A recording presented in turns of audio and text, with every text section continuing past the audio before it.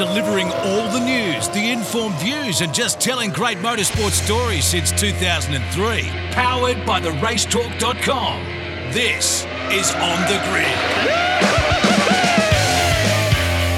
G'day everyone and welcome to another episode of On the Grid here on mypodcasthouse.com or on the Radio Show Limited's RS1. Thank you for joining us. Big show coming up your way this week. A deep dive into the world of engineering. This week, Wes McDougall to join us. He's engineered great drivers like Jamie Whincup in his final season and others as well. We'll talk to him about what happens behind the scenes in a driver's mind. We'll also have a look at a massive weekend ahead in the world of motorsport, Perth, Azerbaijan, and everything else going on right around the world. Right here on The Grid. You're listening to the latest from around the motorsport world. On the Grid. All right, joining me as he does always off the top of the program, Richard Crowell. Hello, you buddy. Hello, Tony Shebeki. Big weekend car racing coming up. This is a very big weekend in our sport, isn't it? It is, isn't it? There's a lot going on. Supercars in Perth, Formula One, F1s. Finally. Yeah. The Chinese Grand Prix missing was painful because we were without Formula One for another week, which was annoying. IndyCar back in action as well. There's all sorts of stuff going on. So, yeah, looking forward to breaking all that down in a big weekend. The groove in the couch is ready. Yeah, it certainly is going to be a massive weekend. And Richard, we've got a guest that's a little bit different to what we normally talk about. Normally we have people talking about upcoming race meetings and all that sort of stuff. But we've actually got a guy with us today who's talking about an upcoming, it's actually there, website. Yeah, but very relevant, I think, to the world of motorsport that we cover. So we often talk about the engineering behind the scenes in motorsport and how vital it is in this day and age in tuning both the cars, but also these days the drivers up. It's a massive part of it. And a guy that's had an enormous amount of success. He engineered Todd Hazelwood to a Super 2 championship. He was Jamie Whincup's last full-time engineer, and he's launched a brand new project called The Complete Race Driver. His name is Wes McDougall, who'll be familiar to supercar fans everywhere. Engineered to the stars, and he joins us on The Grid. Wes, g'day, welcome to the show. Hey, hi guys, thanks for having me. No, you're very welcome. Nice to have you on the show. We'll come to your little new project in a minute because it's very interesting and I love the approach. But for those that might not be aware, just give us the penny tour of your motorsport career. Working with some really incredible names and in some incredible places as well, all the way around the world. Yeah. Well, I guess I started off as a dewy-eyed teenager back in Melbourne, and I helped out at a place called Borland Racing, which, as you guys might know, is from where Mike Borland works the Spectrum Formula Ford cars. So that was while I was still in high school. So I started there when I was like 15 years old, just sweeping floors, doing all the dirty jobs, all that fun sort of stuff. And as I worked through uni, I was working part-time there. And then when I finished my degree, I packed the bags and headed off to the UK. So I went to work for a team called Lister. People might know that as the place where Mark Skaife, he drove for Lister in the late 90s, I believe, and I was there in the early 2000s. So did a few Le Mans 24 hours. The team had just expanded to like doing a prototype LMP 900. So around that, did some wind tunnel stuff there. Also the GT cars. So that was just racing literally every weekend. GT cars one weekend, LMP cars the others. So it was a great experience for a young kid wanting to see the world and explore motor racing dreams and ambitions.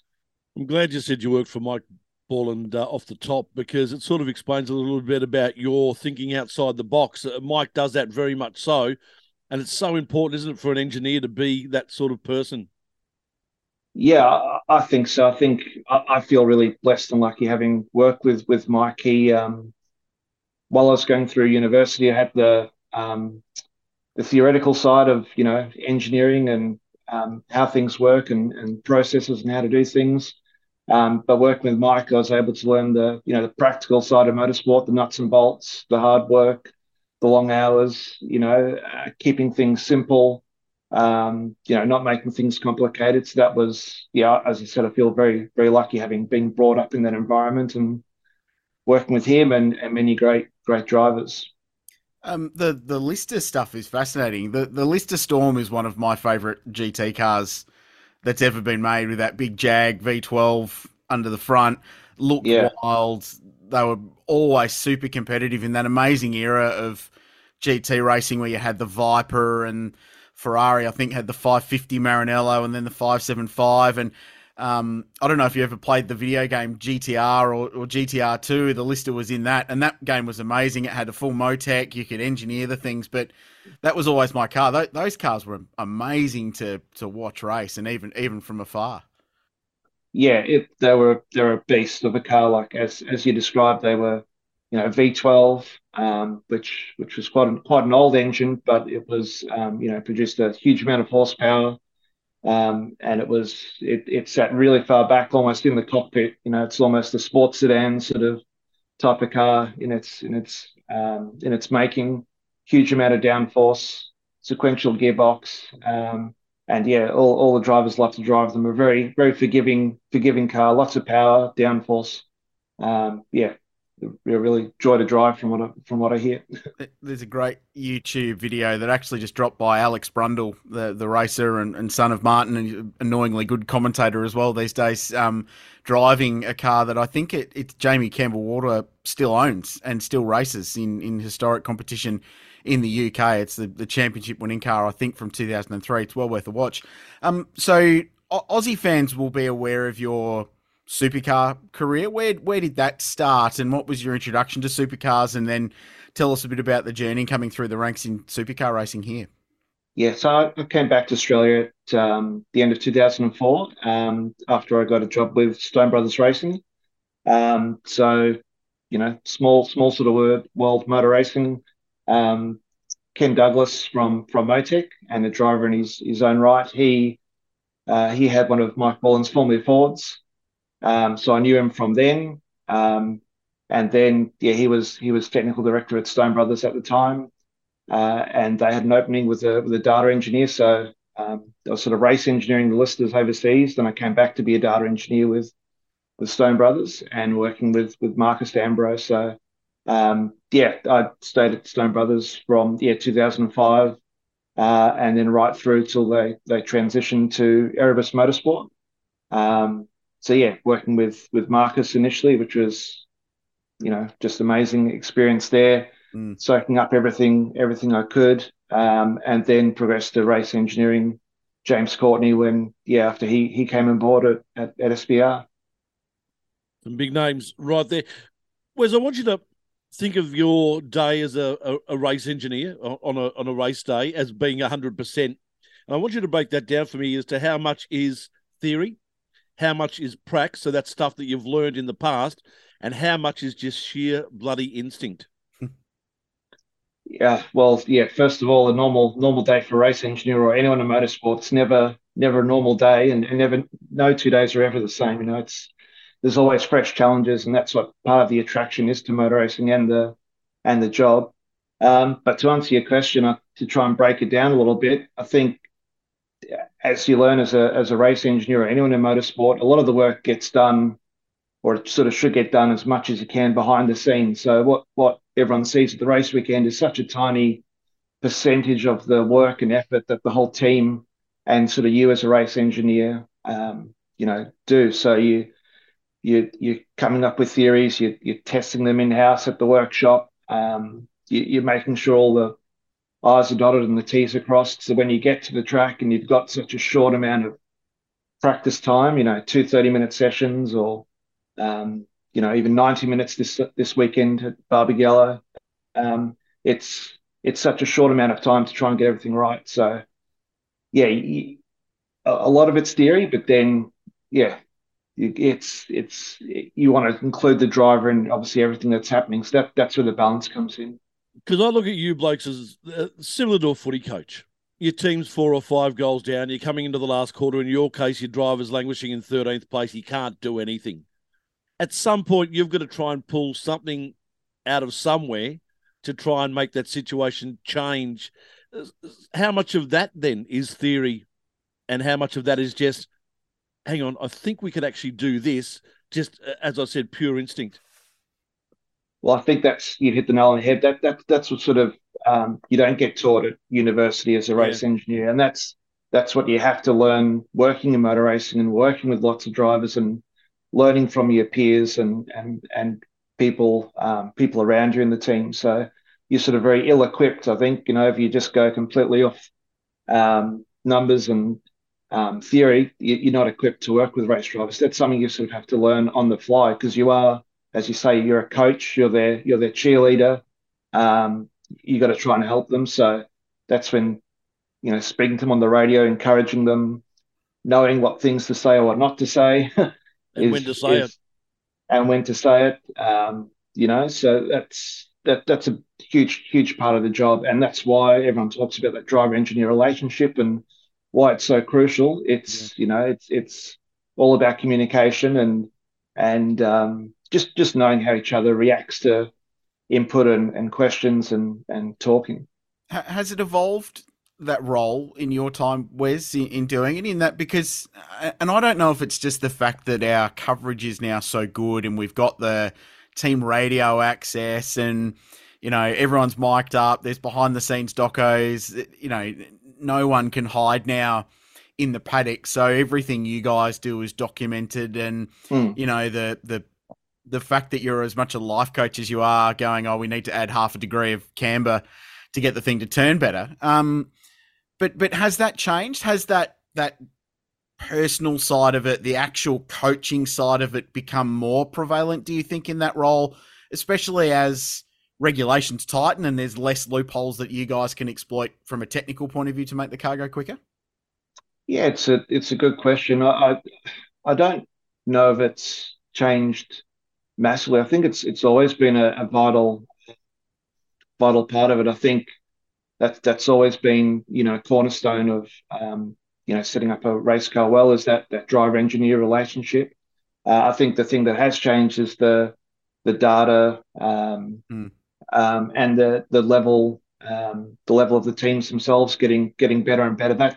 That's changed a lot. I think probably maybe the thing that has changed from the driver's side is just the awareness of how important that relationship is and how how they as a driver can best exploit it to get something back for themselves, if you like.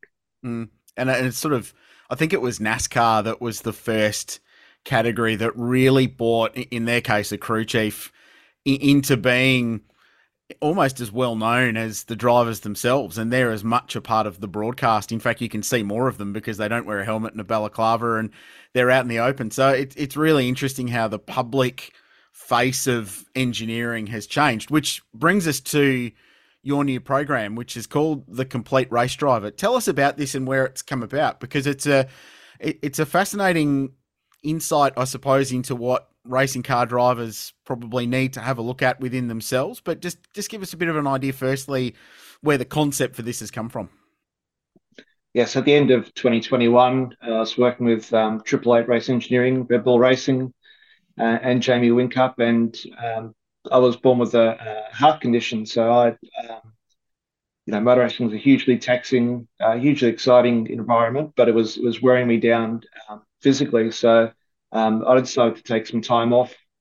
So I spent time with my family, took some time off, went for a trip around Australia, which was fantastic. But yeah, obviously the passion for motor racing is always there, always that underpinning. And I was trying to think of ways that I could probably give back a little bit to the industry and have a look inside what I really liked. I love the technical side. I love that engineering, that aspect of it, improving and chipping away and trying to help team win. But also look back and realized I love trying to help people improve and get the best out of themselves, whether that's 7-time champion in Jamie Whincup, or whether that was touched on Todd Hazelwood there when he first started in Super 2, seeing those rookie drivers. Tim Slade, another guy that I worked with at SBR, when he sort of first started and progressed through with him and saw that evolution. And I realized I sort of enjoy that aspect of helping people try and achieve their goals, and just that also that mental side of the sport's I find it extremely fascinating. So in So regards, oh, sorry, Richard, go ahead. no, go Schwex. No, you go. I was just going to say, in regards into the relationship that you do have with the drivers, uh, can you explain what it is? Are you basically best mates, or only on race weekends? Do you hang out with each other outside of race meetings? I know you see each other at the workshop every day, basically as well. How far does the relationship go with drivers? It's different with everyone. It's like I'm I feel like I'm lucky that a lot of the guys I've worked with, I'm really good mates. We can always have a chat. We'll catch up outside of the race weekend and get together and sometimes not even talk motor racing. But it's different for every driver. I feel like I've worked with quite a few, and there's not one rule Mm. one size fits all type of thing. And do they But tell you the relationship that they want to have with you, or is it something that just becomes no, yeah, organic? it's organic. I think it has to be. I think if it's forced like that, it's probably doomed to fail. So you you know, as long as you got respect for each other, that's the bare minimum, and then you work up from there, and then it's just teeing off one another, bouncing backwards and forwards. I always if I see a driver that they're working hard to improve their performance, I damn well need to make sure I'm doing everything under my control, that I'm making sure that the car's good as they can be, as it can be for them. It's really easy for race engineers to blame the driver just as much as it is for the driver to blame the engineer, the tires, or the engine, or the car, or whatever. So that doesn't get anybody anywhere. So you want to build each other up and work on that communication. So tell us about the website, and I do read your information, and it seems very, very broad. So one of the things I love following is racing car drivers that are at what seems to be a peak performance, but their competitive drive is so much that they're never satisfied, and they always want to improve, and they're going off to the UK to go and spend a day with Rob Wilson tuning themselves up, or they're studying, or they're in the workshop, or whatever it might be. But how broad is this? And could an absolute numpty like me, who does 1 day a year in a Hyundai Excel, can I get something out of this as well? How broad have you targeted this? Yeah, it's quite broad. So it's trying to really capture, as you say, someone that does a bit of track day work throughout the year. We're at the local track. Sort of right up to I'd say someone who's just getting into, say, that supercar level. That's just knocking on the door about becoming a full-time driver. So it is quite broad. There's two sort of courses, a light course and the main course. But yeah, it's divided up into sort of sections and lessons and chapters that you don't have to digest it all in one go. It's easily readable and digestible in those sort of bite-sized pieces, and it covers different topics from the mental side to the fundamentals, to what you should be doing at the racetrack, away from the racetrack, because it's, as I touched on earlier, it's such a big part of it. Even just being away from the racetrack, what you can do behind the scenes to improve. So yeah, it's quite a broad subject and overview. And I'd say fairly important, isn't it? Because our sport is so unique in that, if you want to get better at cricket, you go down to the nets of an evening and face a couple of balls. If you want to get better at footy, you go to training a couple of times a week, or play. Yeah, will be coached by Premiership award-winning coach and voice of the G, Tony Shebeki. But motor racing, being what it is, A, expensive, B, quite hard to access at times. You can't just rock up at your local racetrack and cut laps. This kind of stuff seems to be was more important now than it ever has been. Yeah, I couldn't agree more. And motorsport is such a different environment to, touched on footy coaching, or you look at basketball, cricket, all these team sports and individual sports have coaches, and motor racing's so unique in that it really doesn't have a coach or a full-time coach for drivers, and that sort of ends up being the engineer, if you like. Yes, there are a lot of ex-drivers and current drivers that that do coach, and I think they're fantastic. You know, and I encourage every driver to go do those coaching days. But yeah, it's really hard for drivers to try and improve, and especially testing is so minimal, and it's so important for teams as well. So a lot of the time, the teams want to test components and make the cars quicker, and there's not much left of the pie or slice of the pie for the drivers to try and improve themselves when they go testing or at practice. And I don't think I'm speaking out of school here because it's front and center in the middle of the website. There is a cost involved. It's $189, but to me that seems bloody cheap for what you get. Yeah, there's that fee there, and it's 6.5 hours of both video information and written information. So, you know, some people like to read and digest things that way. Others like to watch videos or listen to stuff. So I've tried to cater for all the sort of tastes in the world to try and, you know, help that information. Richard, I'm thinking you don't get too many driver coaches for $189 for 6.5 hours work. No, I know what some of them charge, and it's not that. Exactly. So the website is thecompleteracedriver.com. Check it out. A great resource, whether you're progressing up through the ranks. A lot of young drivers do listen to this show, Shebex, which we're very proud of, mainly after they've been guests on it, to be fair. But check it out, and I'm going to sign up to try and get myself into the 28s at Mallala and a Hyundai Excel when I finally get back behind the wheel at some point later this year. Mate, thanks for your time. Really appreciate it. All the very best for the new venture, and look forward to bumping into you at a racetrack at some point this year. Sounds fantastic. Really appreciate you having me, guys. Thank you very much. Thank you for joining us. Wes McDougall joining us here on The Grid. There's more great motorsport stories coming next on The Grid. All right, Kralsey joining us for a chat as always at the back end of the program. Mark Walker. Hello, Mark. Tony Shebeki, Richard Krell. Tony, you didn't get the top job at the AFL. I am disappointed. Bad outcome for the sport. You see, didn't I? They obviously didn't Did get they back to me. tell you? I think Andrew Dillon's getting that now. Now Gil's got the Tassie government over the line. How's that, eh? With the federal government putting in a whack of money to make sure that stadium gets built. That's fantastic for them. Good for the AFL. Yes. Which has nothing to do with motorsport. Whatever happened to the Constitution Dock 500 in Hobart? That would have been a great street race. With a special stage in the Oval now. But have we written about that at some point on the racetalk.com, Mark? Oh, I'm sure we have. I think we probably have. Search Hobart. I'm sure there are a lot of racetrack stories written in the year 2020 that popped up on the old website. There's one coming Friday as well. Oh, beauty. You're beauty.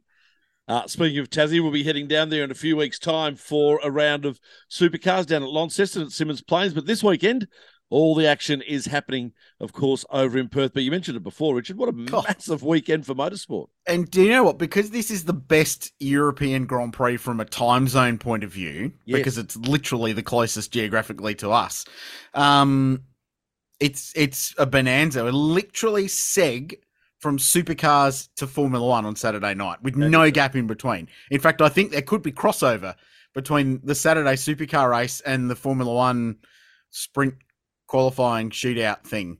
So we're getting the multiple monitors set up. I'm missing Perth, so I'll be on the lounge. Can't wait. I've got a theory on that favourable time zone, 9 p.m. kickoff on Sunday night for the Grand Prix. The F1 officials, they got a taste of red flags in Melbourne, didn't they? They got 4 of them in there. I reckon we can see 5 or 6 in Baku. It's the sort of track that will be conducive to 5 or 6 red flags, and the race finishing at 2:30 a.m. I'm looking forward to some Bathurst 12-hour spec overnight rebuild stories, because the sprint race on Saturday, how many cars are going to be canoed there? Seriously, they will all be canoed. Every team is going to break the curfew for one night on Saturday night, because will all be bolting corners back on and replacing engines and all sorts of stuff. I think everyone could end up with a grid penalty for replacing the power unit. Yeah, cool. It's a very feasible thing, because there's going to be some canoes. I can't wait for one. I love Azerbaijan as a racetrack. It's a brilliant Formula One track. Well, while we're here talking about it, it's probably worth mentioning what the actual hell is going on. So Friday, there's free practice and then qualifying for Sunday's race. Yeah. Then Saturday, there's qualifying for the sprint race in the Saturday afternoon, and then Sunday there's Grand Prix. But then they've issued some more details today. Grid penalties on sprint weekends. Now, I'm not very smart, but I'm going to read what I've got in front of me here and see if you can make sense out of this. Grid penalties will be given in free practice 1 and Friday qualifying will be added to the race. What? Grid penalties given in the sprint shootout will be added to the sprint. Yeah, okay. That makes sense. Grid penalties given in the sprint will be added to the race. Yeah. Park for main breaches will mean a pit lane start for both the sprint and the race. Yeah. Power unit penalties will only be added to the race. That's fairly self-explanatory. Oh, God, is it? I've got such an ice cream headache from that. That seems semi-logical. You need to be an F1 race caller to understand it, clearly. I mean, that's where mug punters like me have gone wrong. Jeez Louise. Simple, stupid. No, that's all right. Don't mind it. Righto. But at least there's none of that, they've come out and said practice is boring, which is an absolute constant in all of motorsport. And correct. Back to Perth, we have an hour and a half of it on Friday afternoon. You beauty. But at least it's the only one. Yeah. I'm happy to bowl all of Friday practice over in one hit. Yeah. I don't mind that. That's not bad. Friday's a non-day. I prefer that than 3 30-minute sessions or whatever it is they normally do. One session, be done with it. Teams can actually do meaningful stuff and, run once, change some stuff, run again. I don't mind that. Don't mind it at all. And then we can just be done with Friday and move on to proper days where there's actually car racing. It's a bit of primetime viewing too this weekend. You talk about the favourable viewing from Baku, like Perth, 5:45. Is it 4:45 or 5:45 race starts on the eastern seaboard? So that's pretty decent sort of tea time viewing. Should be some good numbers come Monday morning. Yeah, it certainly should be. Let's focus our attention on supercars first up. It's going to be a weird weekend, I think. A few things still to play out, I reckon, out of what we've seen in the first 2 weekends of racing.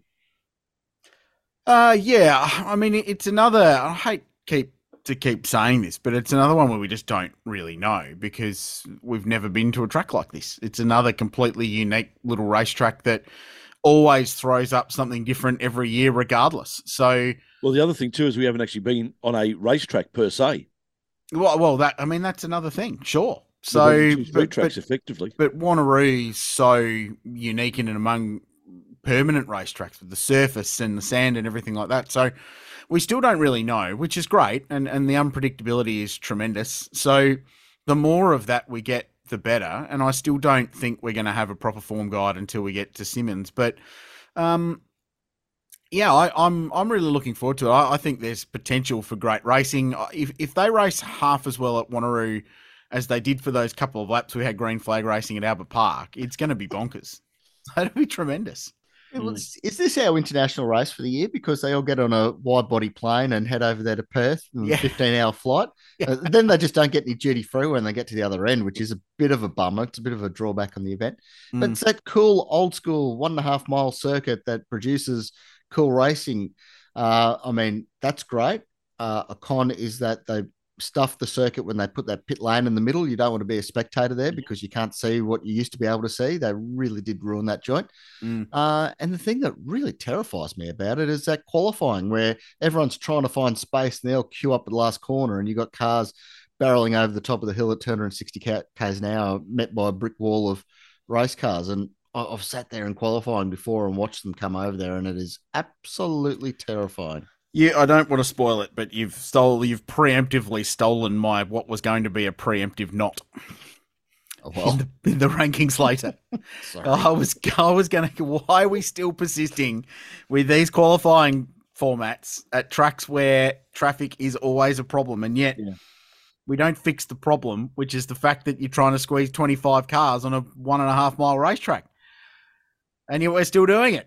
So that's my knot for this week, by the way. And I suspect it will be a knot next week when we're talking about another Gen 3 supercar being shortened by 6 inches because they've drilled someone up the behind for wobbling out of pit lane while they're on a hot lap.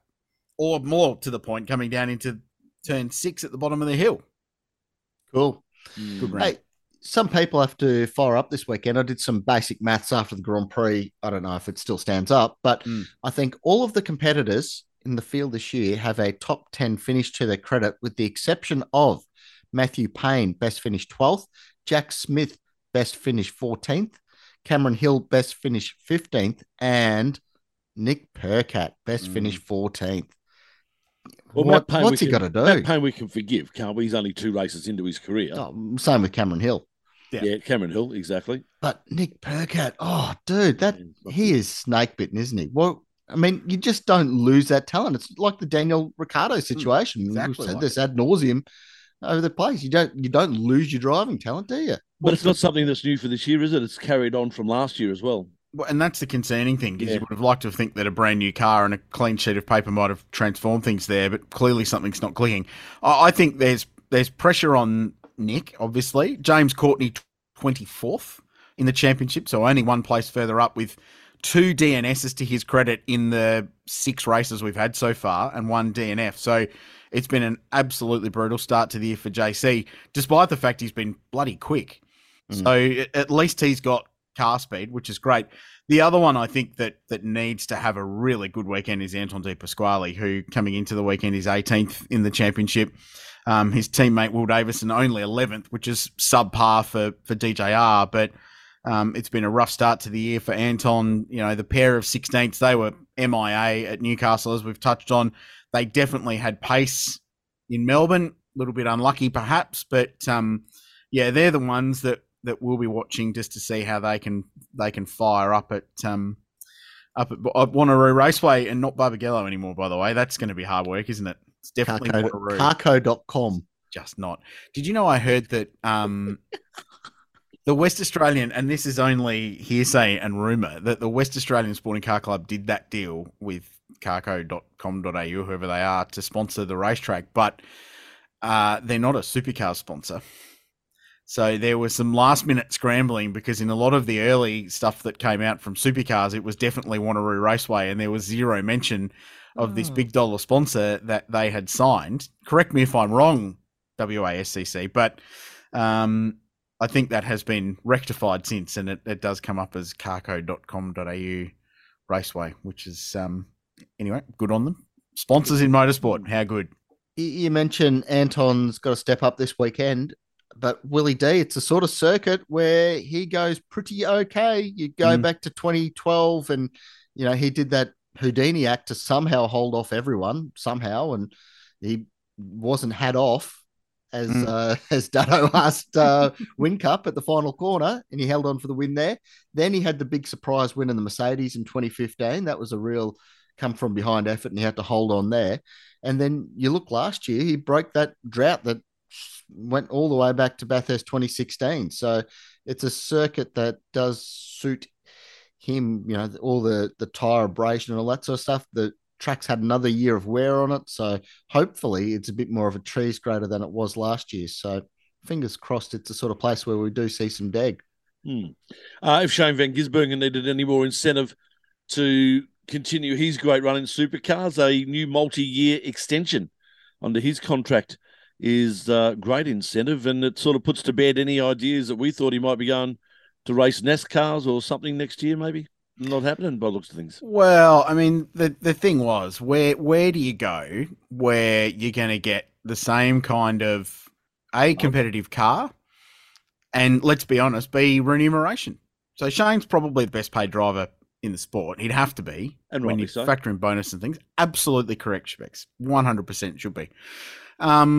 So do you give all that up when you're in the absolute peak of your career in a team that's firing, to go and maybe do a part-time NASCAR campaign or an even more part-time WRC campaign? Bearing in mind, to go and do WRC, you're probably going to have to bring money at the moment because it's not flush with works drives. And certainly you're never going to get big budget to go and run ARC full-time. So what are his options? I'd be very interested in. You never know, but what the clauses in that contract are. You know, they were very vague about. They didn't say how many years it was, just multi-years. No, yeah. So I'm sure if someone, you know, Trackhouse Racing come knocking and say we're going to randomly give Shane a full-time drive in NASCAR, I'm sure there's a deal there for him to get out. But I just think at his point in the career, it's absolutely the best option for him to go and do what he's doing in the sport at a highly competitive level. You've stolen my knot. Thanks, Tony. Sorry, my friend. No, We no, need to discuss this before we go to bed. It's fine. Well, we're both no knots this week, except Shebex, because he hasn't delivered for the last two. Mark and I have ticked the box already in the show. I'll find some knots. But it's everything you said is 100% true, and it's the best thing for Shane, without a doubt. But it's, as a mug punter at home, he's going to stick the thing up by just smoking everyone for the next 3 years. Yeah. He's going to win 3 more championships and 3 more Bathursts. Yeah. It's going to happen. Yeah, and everyone will get angry, and then we'll have the same scenario where he throws the teddies out of the pram and leaves for a better drive somewhere, which will come eventually, like Scott McLaughlin, and he'll be bitter to it for a long time. And that's the thing. Scotty stank up the thing. He smoked everyone for those years, and he's gone over and he's now smashing them in IndyCar, and we're seeing what he's capable of in something that wasn't necessarily where he came from. And we're all very proud of Scotty going over and then doing that. Would have been awesome to see Van Giz over there smashing him in NASCAR or whatever, anything. Yeah. Well, the good thing is that the cars that'll be behind Shane Van Gisbergen this week will know who they are, because we'll be able to see the little LED number on the front windscreen. Oh, yeah. They've been trying this for a long time and it never seems to work. So whatever. But the thing is, I understand trying, Richard. I know they're trying. They worked at the 12 hour this year, to be fair. I understand why they took the big numbers off the side, because the big numbers on the sides of the cars don't pay any rent. They pay very little. So they put the stickers on the side and on the windscreen so they can sell all the sides for sponsorship. So now they've taken the sticker off the front of the car, and they've got are they keeping it one on one side and the thingy on the other side, the LED panel? Because if they take the number off the front, how are you going to tell the Newline cars apart, the Penrite cars apart, the Red Bull cars apart, the Shell cars apart, the Track Assist cars apart? It's going to be a disaster. They're going to have 2 little numbers on the side like Formula One cars. You're not going to know who they are. But who has dramas knowing who's where in the race? In a sprint race format for supercars, if you can't figure out who's leading, it's going to be Van Giz, by the way, for the next 3 years. He doesn't need an LED panel on the front of his car. You know that it's going to be Van Giz out in front. Hey, the other thing I've got to bring up too is, and this is sort of weird, but once again, at least they're trying something. Live pit lane. The order of pit lane to be determined by the championship standings as of the round before. Well, they haven't. It's not confirmed. No, but are we in favour of it happening? They're talking about it. I am. I like it. I think it's cool. I get that there's this whole argument that it takes away from the team's championship, which is fine, which it does probably, because the only thing you get for winning the team's championship is pit lane priority for the next year. But I'd like to reward immediate performance. The only problem with it is that some of these teams are very difficult to. How do you split them up fairly? I suppose is the thing. So if you're BJR and you're going along really nicely because Andre Heingartner is currently 4th in the championship, but I don't think that means, with the fullest of respect to Macaulay Jones and Jack Smith, I don't think that means they should be the 2nd and 3rd garages in pit lane. So it becomes a little bit challenging to split that up. And of course, if you're BJR, you want all 4 of your cars parked next to each other. If you're Tickford, you're probably the same.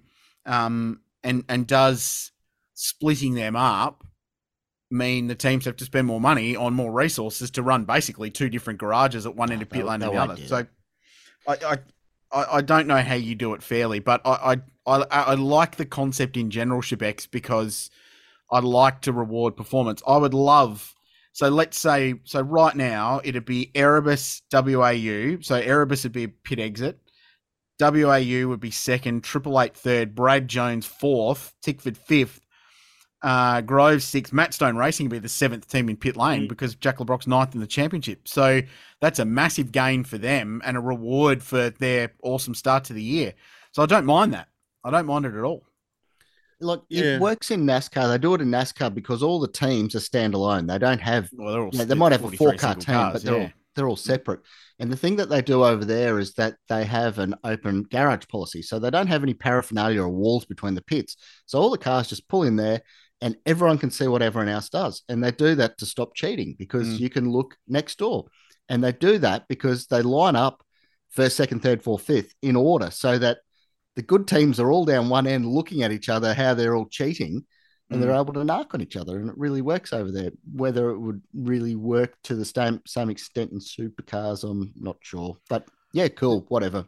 From a media perspective, it's a pain in the butt because you just start to get used to where the teams are in the garage after the first couple of rounds, and then all of a sudden you've got to change your order again next week, and I'm going to go, oh, no, they're not there now. They're up the front, aren't they? Oh, God.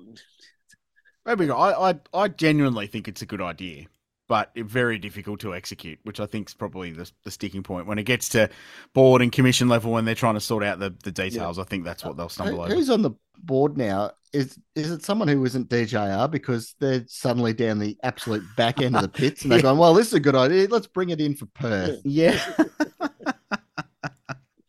Good point. Just a very quick tip for Wanneroo. I'm not going to tip a winner because I think that's too difficult, but I am going to tip that I think Brody continues to lead the championship after this weekend. Good call. There you go. Good call. I'll take that. Yep. And what I'd like to see, Shebex, is I'd like to see Jack LeBrock rattle home another couple of top 10 finishes. Just nice. I'm nervous that this is an aberration for this strong start to the year. I don't want it to be. I would love nothing more than JLB to be a regular top 10 contender, which he's been for the first 2 rounds.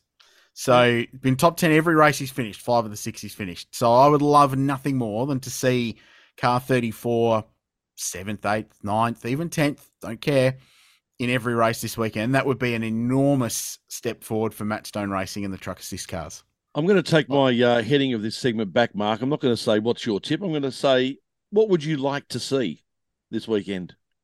Madness. I'm here for the chaos. Yeah. But we'll get it. But I don't think you're going to get it when Van Gisbergen wins 3 races in a row and walks away with an unsurmountable championship lead. I don't think he will. Oh, well, we'll see.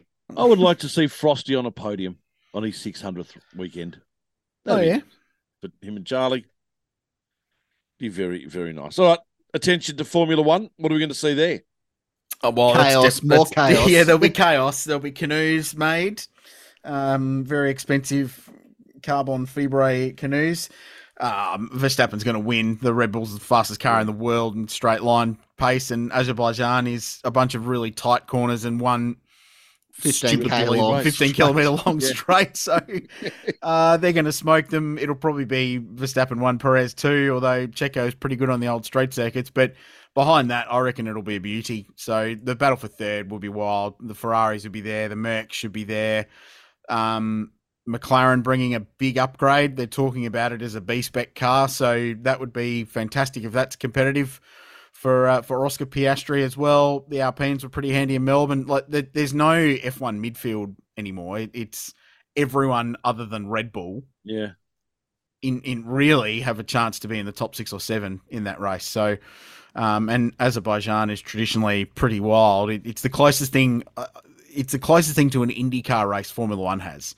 And that is an absolute full-blown compliment because IndyCar races are wild, especially on straight circuits, and F1 needs more of that. And imagine how big it would be. Imagine if F1 had the on-track product that IndyCar's got. It'd be an even more unstoppable juggernaut than it is now, currently, with reasonably processional racing. So, no, looking forward to it. It's a cool race. We'll see how the sprint race format thing goes, but there's going to be some fair old shunts. IndyCar, Barber. What's your thoughts? That should be a good one. Can Penske bounce back? They need to. I think they'll bounce back with a vengeance. I reckon. Almost once that Pete had Scotty and Grosjean had their little drama. So they've been quick. Will Power's in, I'm just going to cruise and collect points if I'm not quick enough to win, which is great. I reckon they strike back pretty hard. Newgarden's in good touch. So, yeah, I'd love for a Scotty podium this weekend. I feel it coming. Cool. Have you been watching Bus Bros? Bus Bros is great. The commercial providers. The commercial providers have gone to a whole new level. If you haven't seen Bus Bros, it's so good. Jump on Joseph Newgarden's YouTube and watch he and Scotty do just ridiculous things. It's very, very funny. Yeah. And NASCAR's. NASCAR this week was at Talladega, and I thought it was a pretty good super speedway race. I mean, people in the NASCAR industry didn't think that, but whatever. It turned into a bit of a fuel race with the late cautions. Kyle Busch missed a call to come into the pits before the final restart. Bubba Wallace was out the front in the white flag, and he got turned by his friend Ryan Blaney, so that was quite awkward. Basically, that was the end of the race. Busch then picked up the pieces. He won his second race since moving to Richard Childress Racing at the start of the year. It was his 62nd career Cup win, the 227th NASCAR win in the top three series for Kyle Busch, and his first win in the Cup Series at Talladega since 2008. And he ran out of fuel before his burnout. So good on him. That is a fuel race. No doubt about it. All right, time for our hots for this week. Oh, you've got to deliver on a knot this week, my friend, because you, Mark and I feel, have delivered some absolute beauties for the last 2 weeks. But there hasn't been any racing for me to actually deliver. I made Natsoft a knot last week. You don't. It doesn't have to be relevant. I made their opposition a knot the week before. You did. Right. All right, go on. Okay. All right. Hot. Can I have the same hot and not? No, is it mild or go? Okay. Look, we've been here analysing the news, and I feel that we've let the team down, we've let the sport down, and we've missed the biggest news story possibly of 2023. Is it Dan Ticktum being a flog? That's just a standing knot, Richard. Right. That you've stolen my other one there. Thanks for that. You put it up. He is a flog. If you listen to the show, Dan, I'm sorry, but you're a flog. Don't say things, seriously. Oh, internal thoughts, mate. Mm. If you know, you know. Right. Biggest hot. And you all missed it, and it did laps of the internet, still going very, very hard on the internet. Fernando Alonso and Taylor Swift dating. I don't think it's happening. What? I don't think it's happening. Look, Formula One has engaged the Netflix audience, and the only way it can get bigger than it currently is if it can draw on the world's biggest army, i.e. the Swifties. I mean, could you imagine that if the Swifties became involved with Formula One and engaged? How unstoppable it'd just be. Sport would never be the same. Is that why, and make of this what you will, is this why Tay stuff keeps popping up on my Instagram reels when I'm sliding through, having a little... You know what, Richard? There's been music made since Pink Floyd. I know. This is what happens. I am aware of this, but I don't believe she and Fernando Alonso are a thing. I do not buy into it for a second. It's on the internet, though. And then he put up the TikTok with him with the Taylor internet... Swift song. The internet... That boyfriend. It was him. He put it up. But the internet has a Formula E car being pushed out of a plane and crashed into the ground at 1,000,000 miles an hour as well. And I don't believe that either. Look, anyway, whatever. Okay. I hope, that's Fernando's very happy. They're both recently single, and it all makes a lot of sense and it'd be great for the sport. I do give a hot to Formula E. Mitch Evans, from awesome. Having a win over there in Berlin. Great kid. Formula 3 alumni from Australia, and then a Formula Ford alumni from Australia. Nick Cassidy won the next day. So good day for Antipodeans over there in Germany. I'll give a hot to the Pakenham Car Club G5 Carnicross of the weekend. We had 54 entries. It was massive. It was enormous. And I'm sitting there in the timing shed with 2 stopwatches and a camera, and it was just a big day. It was a really big day out. Some further hots involving fire, which is hot, but the hots are elsewhere to do with that. Jeb Burton won the Xfinity race in a car owned by Jordan Anderson, who you might remember was the guy who caught fire at Talladega the year before and bailed from his car as it was on fire, hitting the wall. So they've turned that around, huge redemption for them, and they took the win in the Xfinity race, which was really quite a big surprise. And the other one was the big fire at Queensland Raceway. Stevie Chant, the Hyundai XL, had an absolute shocker at turn 1, rolled her XL 8 times, landed upside down on top of another car. They both caught fire. unfortunately. Steve Kirby, Brett Parrish, Gordon Smith, David Halstead, Maverick Kevin Yeveri, and Brad Smith also got out and helped out Kyle Clements out of the other car who was caught up in it.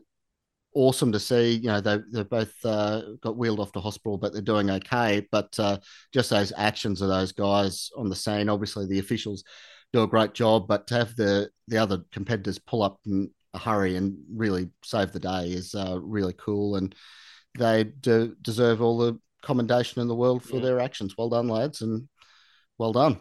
I thought Billy Bobby was the only person to ever catch fire at Talladega. That was in his mind. Ricky Bobby. Yeah. Richard? What? No, have you had a hot? Have I got a hot? Yes, I do. Mm. And it's I'd love to Super hear Tuesday. It's Super Tuesday this weekend in Perth. And my hot is the fact that we get to see Aaron Love making Super 2 debut. Kid that we absolutely adore in motor racing for his time that he spent through Porsches, and his brother and his family as well. So it's great to see him step into a Super 2 car for the first time, and let's hope he does really, really well. We did race the opening round. There you go. Great to see him step into for a second time. At home. At home. The first time at home. That's what I meant. So I can add to that. Did I forget to say that? You did. Sorry. You did. So I'm glad we could pick that up and just clarify that.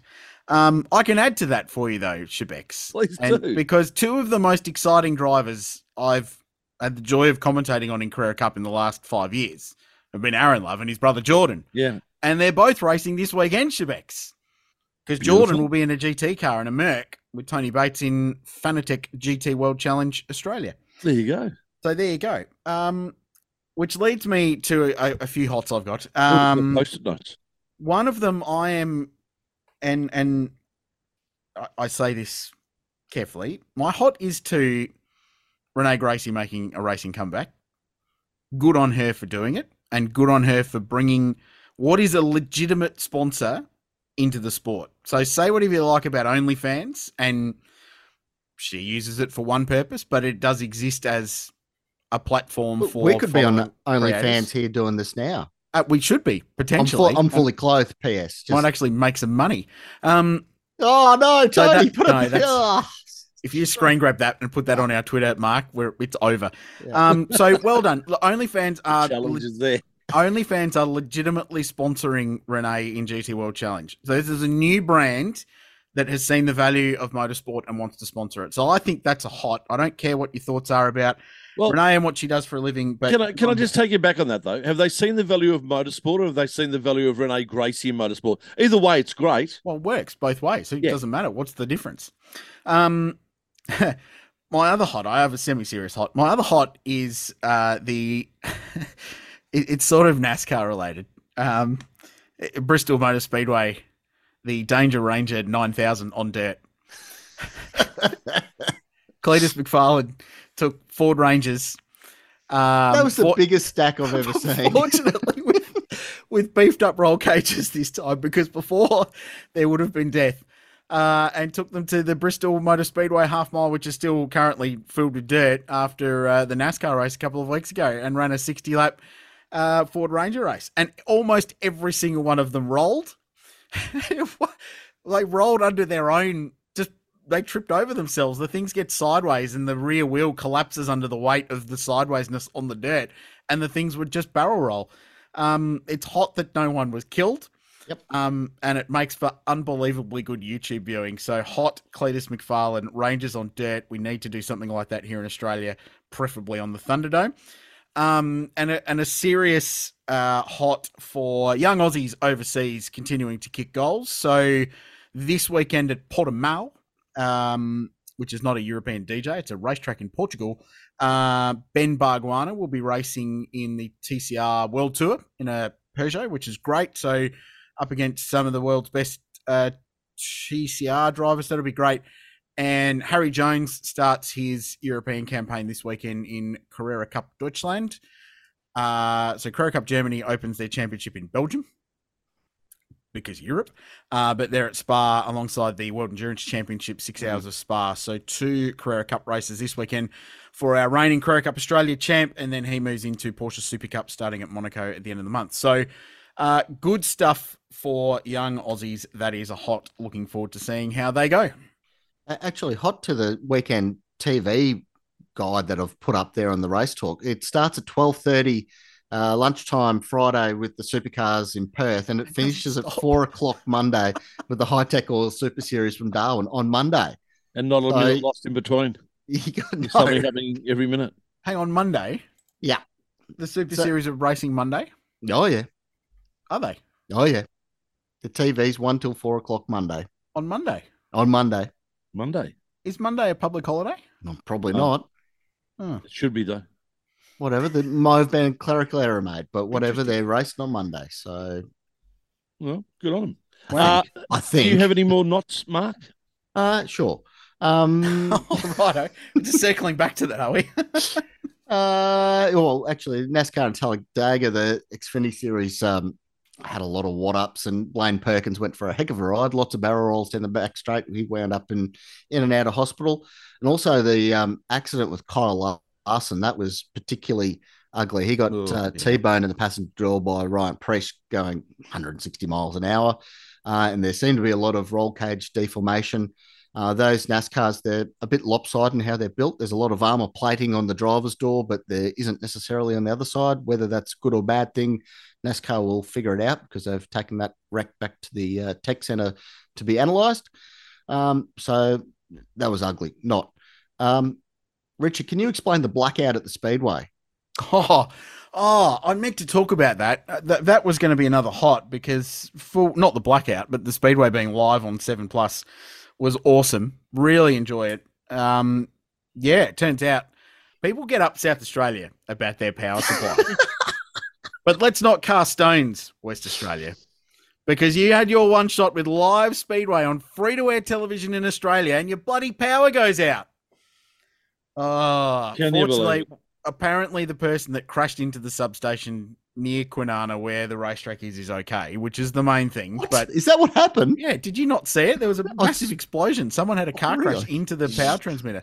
But it didn't happen once, it happened twice. The lights went out at the Kwinana Motorplex down there for live sprint cars. But otherwise, brilliant show. Live Speedway on TV. Who knew it'd be a good thing? That's the answer. Oh, it had to be a good thing. It was great.